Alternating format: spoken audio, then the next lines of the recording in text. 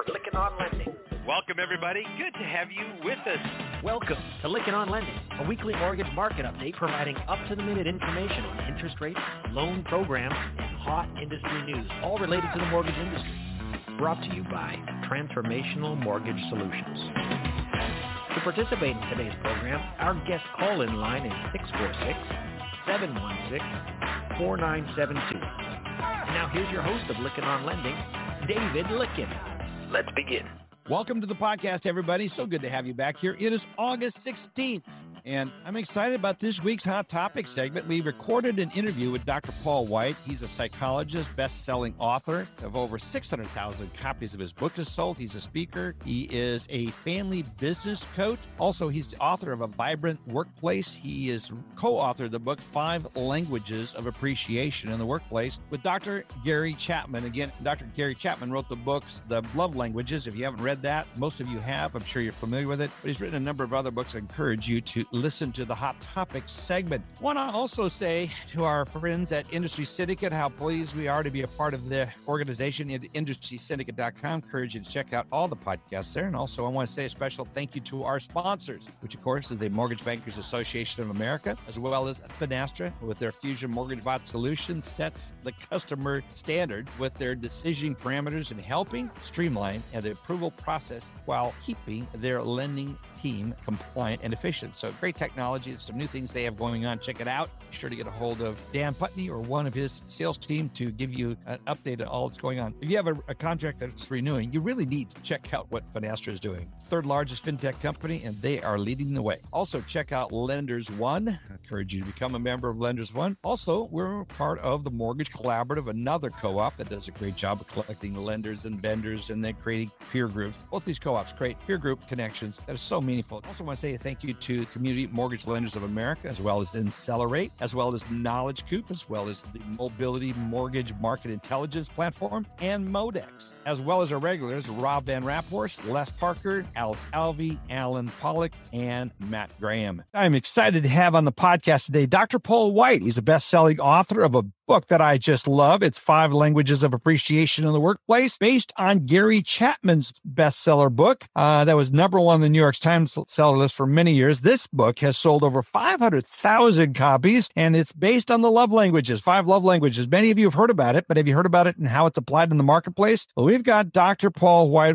joining us. He has spoken all over the world, and he is working a lot in leadership training, and he's got some wonderful tools. You'll see in the website all of the links to his various websites. The one I want to particularly call your attention to is appreciationatwork.com. That's not an @ sign, appreciation, the word at work.com. Check it out. Dr. White is a psychologist, speaker, leadership trainer who makes work relationships work. And he's been featured on many programs. He's on Fox Business, as I have been, many other places you can read about him. Google his name, Dr. Paul White. You'll see everything that's out there. Rather than getting into his extensive, very successful background and bio, I encourage you to go to our website, Lykken on Lending, and check out the write-up on Dr. Paul White. Welcome to the podcast, Dr. White. So good to have you here. Thanks. I'm glad to be with you. Well, I am a fan of your work, but it's a recent fan. Oh my, how I wish I had discovered you a long, long time ago. I think you would have saved me for some trouble, but also made me a more effective manager. And a lot of what we want to do with this podcast, we have so many leaders in the industry that listen to this podcast. I want to help equip them today with this very important message. Now, many people are familiar with Gary Chapman's book, The 5 Love Languages, but I have always used them, but I've always struggled to find a way to use them in the marketplace. And then one of my clients says, "Oh, are you aware of Dr. Paul White's book, his MBA program?" And I go, "I'm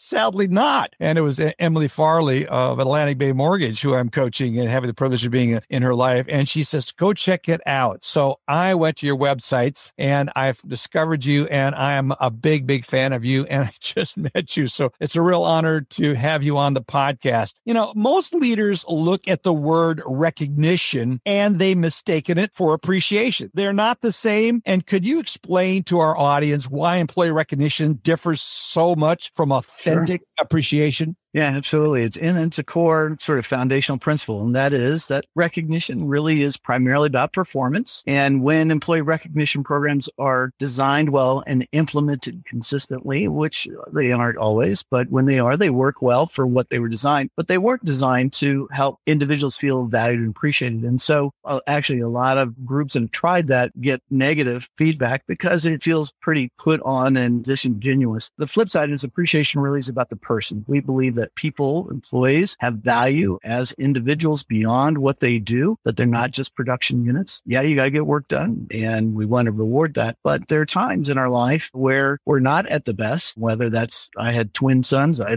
didn't sleep much for the first couple of years, or, health problems in the family. And so what we found is that recognition only touches about the top 10 or 15% of all employees. So that leaves a big middle group of 50 to 60% of your good, solid team members that don't hear anything. And that really puts them at risk for taking off and leaving. So I think we start looking at what we can anticipate if someone's not speaking and valuing them and appreciating them. There's some fairly predictable negative results. But what have you seen, other than the obvious, they quit, that companies experience? And I've heard it said they never could leave a company, they leave their employer or their boss. I think. Yeah, that's actually sort of the way that I heard it was people don't leave a job, they leave the manager. And that's less true than it used to be because younger employees really are more focused on collegial and peer relationships. And, one of the languages is quality time. And I tell leaders that just because one of your team members has quality time as their primary language doesn't mean they want time with you. They want to hang out with their friends and you go out to lunch with their friends, go out afterwards, go to sports. And so, we know that almost 80% of the people that leave voluntarily leave a job because they don't feel valued or appreciated. So there's that aspect, and then follows all the other kinds of things of negativity, poor morale, cynicism, actually increased employee set, lower productivity, lower profitability. We've got great research demonstrated in our book that shows that it's really sort of like oil. Appreciation is like oil in a machine that,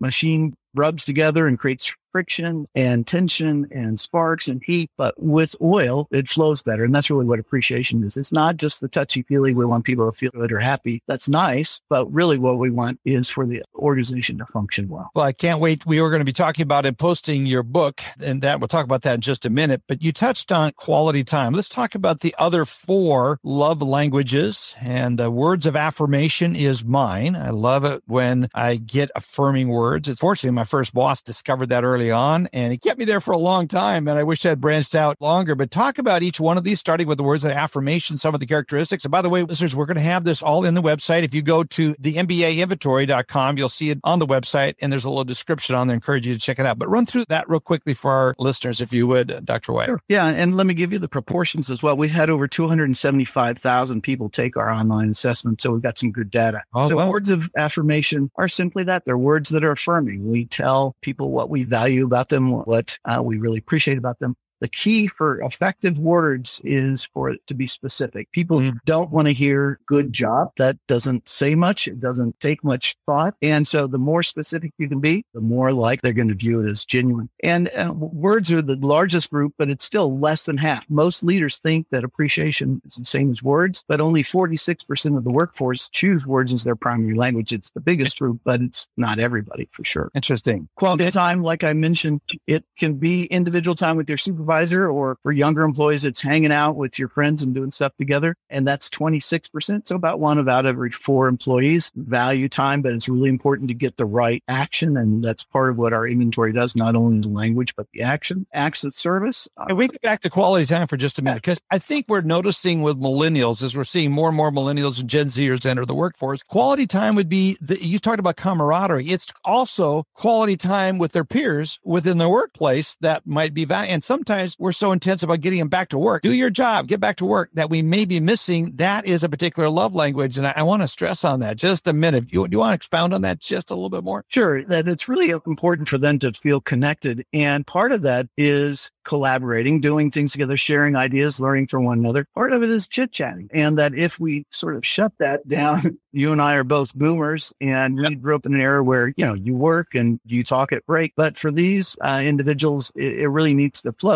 Now, you have to set some boundaries about it, but we need to be careful about, just sort of shutting them into their own office or cubicle and say, get on the phone and do your work, because they really need that and want that support from one another. I stress that because there are so many millennials entering the workforce, and specifically the mortgage lending. You get into boundaries. One of my other favorite books is Boundaries for Leaders by Dr. Henry Cloud. Talk about acts of service. How can acts of service show up in the workplace? Yeah, acts of service, it's not rescuing a low-performing colleague. Rather, it's those small things that you can do that help make their day or week go better. And the best sort of example of that is when you're working on a time-limited project and you are pushing hard, you're working hard, long hours. What's something somebody can do to help make that go better? And that could be as simple as bringing in lunch so you can work from your desk. It could be, managing any incoming calls so you can stay focused on the project. It could be maybe you're willing to delegate some of it and they can go do some research for you and get the data and save you time that way. And it's 1 out of every 5, 22%. And they're the kind of people who say words are cheap. Don't tell me you care or, want to help, show me. And I, as CEO, said my language is get her done. Don't give me stuff. Don't talk to me. Just help me get stuff done. I know you're on my team. That's so good. Then you get into tangible gifts. Expound on that. And where is that inappropriate and appropriate in the marketplace? Well,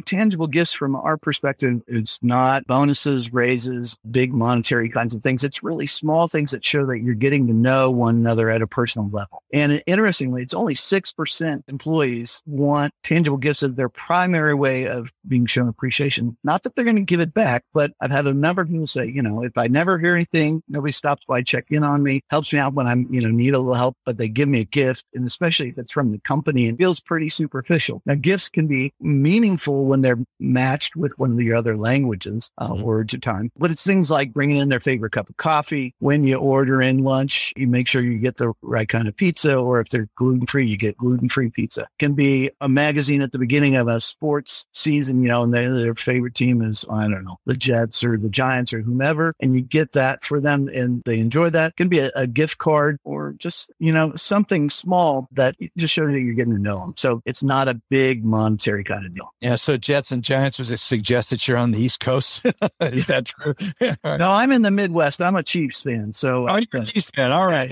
Yeah. Good. I am too. We'll talk about this one, and this one's particularly sensitive to me. It's physical touch. And for those of us, again, words affirmation, number one by dominant, subdominant is physical touch. This is one that has gotten me, I wouldn't say in trouble, but boy, I've come right up to the edge of not handling this wisdom. Talk about how do we express physical touch in an appropriate and also inappropriate way. The inappropriate seems to be well published on the workplace. Yeah. So the key factor is that whoever the recipient is the person that gets to define what the boundaries are for appropriate and inappropriate. There are some people, I had one gal, she said, I don't want anybody to touch me anywhere at any time. And it was like, okay. There are other people like, lived in Atlanta for a while and they do sort of the side hugs kind of thing. And really what we found, two things. One is we didn't want to advocate a touchless society even in the workplace, especially in healthcare settings, long-term care facilities. It's really important, but it is appropriate physical touch that we're emphasizing. Secondly, it happens. It's largely spontaneous celebration. It's a high five when you fix a problem. It's a fist bump when you make a sale or a congratulatory handshake. And so it's there. It's less than 1% of the population that has it as their primary language, but clearly there are cultures and subcultures and regions that it's more important. Your listeners can't see this, but in New York, physical touch is just nodding your head and saying, hey, from a distance. So that's so good. Yeah. It's one of those ones. I learned that from someone who had, unfortunately, had been raped, and they had a absolute no touch policy. I didn't discover that because we'd worked over the phone and remotely for so long. And we then got in there. And the first instant was, I really care about this person as a human being. It's not even an opposite sex thing, although it's a female. And I just went to give her a hug and I could tell a bristle, but then I saw her relaxing. And she says, Dave, that is, you just got to learn to control that. That's an impulsive reaction. I think that's one of those things we have to be really aware from it. What are some of the signals that we can pick up on from people? Is it as we approach them, you see this stiffening in the back of the pulling away? Is there anything that it's only 1% of the population that's working for us? So that's kind of interesting. Maybe if we tested the mortgage banking industry, because we seem to be a physical, huggy, touchy group. Yeah, I think it is as you approach them. And you can say, is it okay? You want to ask, I give high fives or, fist bumps. And if you're game for that, good. It's not appropriate to say, hey, I'm a hugger. I need to give you a hug. I tell people that you may think you need to give me a hug, but I don't need to get a hug from you. It's my boundary. So we got to be careful about that. But yeah, you're right. I mean, just watching the tenseness in their muscles in their face. If they start to look down, that's another cue, or their eyes widen. So, and it's interesting. I mean, I dealt with a group that part of them were from New York City and the other part was from Charlotte, and they were doing the merger, and they absolutely did not know how to greet one another because they were from two subcultures. If you're careful and cautious, I think you wait until you see them. There's cultural issues as well with the Japanese you don't touch, whereas, our Latin friends are more physically oriented, and that's part of their culture. Yeah, I think it's just important to keep that in mind, listeners. So we talked a little bit about what happens when it's negative. Let's talk about the positive benefits of feeling appreciated. Talk about those in the marketplace. Sure. I mean, one of the key things is that people feel valued. And when they feel valued, there's a sense of loyalty that develops. There's also a sense, you hear a lot about employee engagement, and engagement is essentially just being there physically, but mentally and emotionally being engaged and wanting to do well. And so, yeah, we see increase in productivity. One of the interesting things is we see an increase in creative problem solving, because problem solving takes emotional energy. And if you feel like nobody cares or gives a rip, you're not going to put it forth. You're going to just drop it or hand it off to somebody. And that also relates to increased customer satisfaction ratings, that when people feel valued, they tend to treat people positively and help get things done. And so it's really a very positive cycle and spiral upwards that goes forward. I think it's really important. We were talking just a minute ago about physical touch. I started a bank 47 years ago. I know that dates me, but I remember we had a consultant come in to talk to us, and they ran an experiment with the tellers. Went back because we used to come in and everything was done over the teller counter and across the cage. And they interviewed people as they exited, and they said the teller would just go and touch the hand, just a little bit of a touch on the hand, and say, thank you so much for coming in. They measured and the results of just that little bit of an expression and the perception of the employee and how it had a dramatic reflection on what that customer thought of the employee. So I think there's many things we can apply to this. We've already covered the 5 languages of appreciation in the workplace, but I'd like to get some more insights to how do they work in a daily work life. If you could give some good examples of some things that have talked about that merger, for example, 2 very different subcultures coming together. Talk about this a little bit. The key is that it's about the person, and that you need to know what makes another person feel valued or appreciated. And so that's a talent we call perspective taking ability. And to be honest, we have not figured out another way to really find out what a person's language or the actions are besides having them take our inventory. Because, if I ask you, Dave, how should I show you appreciation if I want to do that? It's a weird question in our culture. And I'm probably going to get, I don't know, tell me thanks. And that's about it. So what we've done is really created this simple online assessment. It takes about 15 minutes, gives you your language, your actions, and from whom they want it. And then what is critical is to start using it. And one of the key pieces that we work with business leaders especially is that it's not the manager or supervisor's sole responsibility to do this. We teach team members how to show appreciation to one another, partly because they want to know how to encourage one another. They value it from one another. And also the manager can't carry the full weight of responsibility. And so a key aspect for success is teaching the team members how to show appreciation in a way that's meaningful to their other team members as well. And the other part is just, if you get the action right, it doesn't take much to really make a difference. We don't want people just shotgunning, sending out group emails or checking in and seeing how everybody's doing. What a waste of time. Everybody's busy. We want to help make you effective by giving you the specific actions that are going to be meaningful to each of your team members. We talk about how everyone's so super busy, especially managers,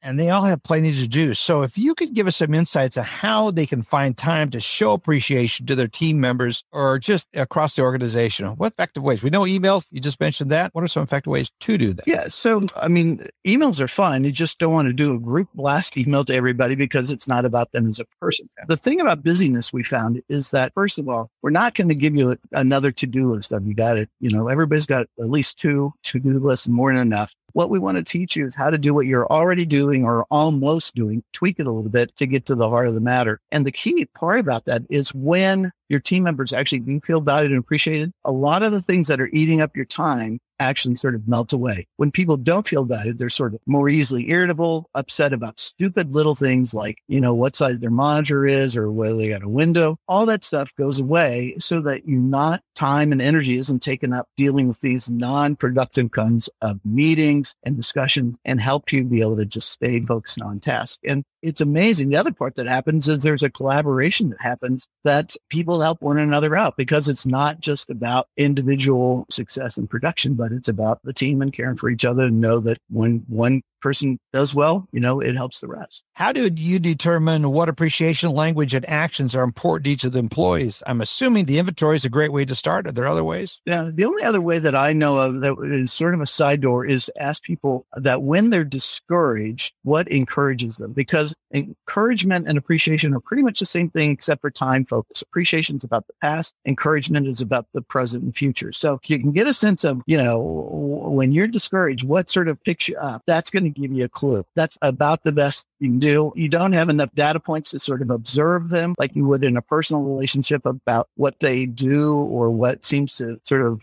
jazz them. And in fact, we have research that shows that just about 75% of the time people use the languages that are most important to them, but that leaves 25% that don't, and especially gift givers. Gift givers often like to give gifts, but they don't necessarily like to receive gifts. So you have to be careful about sort of inferring that. That's so fascinating. How do you communicate appreciation with remote employees? We're all working remote more and more, and I don't know that trend is not going to continue. I think it will. So we've done research actually pre-COVID with people that are working remotely versus on-site, and then just published research that was cited in Psychology Today and in Strategic HR with 200,000 people to look at pre-COVID, during COVID, remote, on-site. Largely, the languages stay the same, but one of the key issues is that the actions have to differ in that when you're dealing with a remote employee, you've got to be proactive about it, because you don't have those spontaneous interactions where you see them at the break room or coming in, or you're walking by their office and you stick your head in. If you don't proactively seek them out, check in, or to,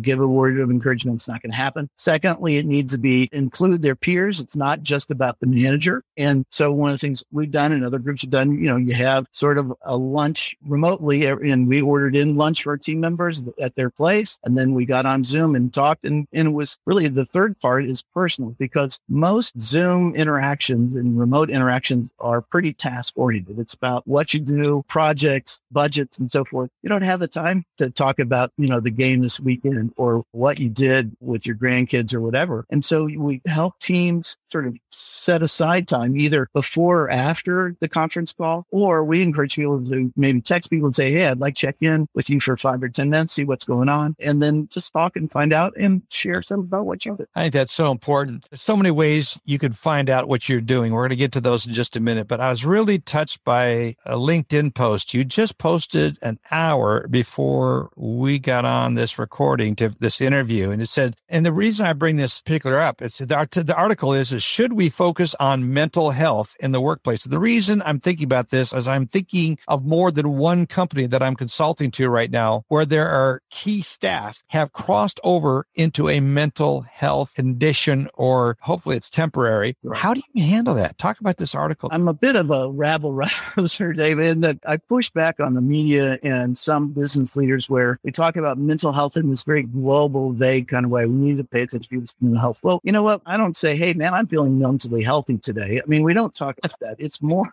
specific. It's, am I discouraged, depressed, anxious? I'm struggling with sleeping or physical issues. And we sort of whitewash it. I think people like to sort of say they talk about it, but they don't really deal with it. And the issue, again, is getting down to the personal level and making sure when you see somebody that's discouraged, or you see some patterns of behavior, they're coming in late regularly, look like they haven't rested well, they're leaving early, whatever, you want to sort of stop and probe and say, hey, what's going on? I'm a little concerned, and relate to them as individuals. Don't set up a program about mental health stuff for your team. I mean, that's okay, but that doesn't really get it done. Yeah, I think that's how it came about in this particular case, that one of the owners of the company noticed one of their executives executives, there was a bit of a behavioral challenge. And that really gets into some of your background. I wanted to get right into the content so that people could experience this book. And folks, you can go out and get this book. It is just such a valuable book. The 5 Languages of Appreciation in the Workplace. It's a great book. I recommend it. We have a link in our podcast notes. Be sure to check it out, listeners. But you are a psychologist. How in the world did you get into this, and how did you connect up with Dr. Gary Chapman? Yeah, so I grew up in the context of a family-owned business, and then I went off and became a psychologist. And partway through my career, some business consultants contacted me that knew of my background, and because they kept running into family issues, 85% of all the companies are family-owned, and they were running into some buzzsaws. And so I wound up initially consulting with,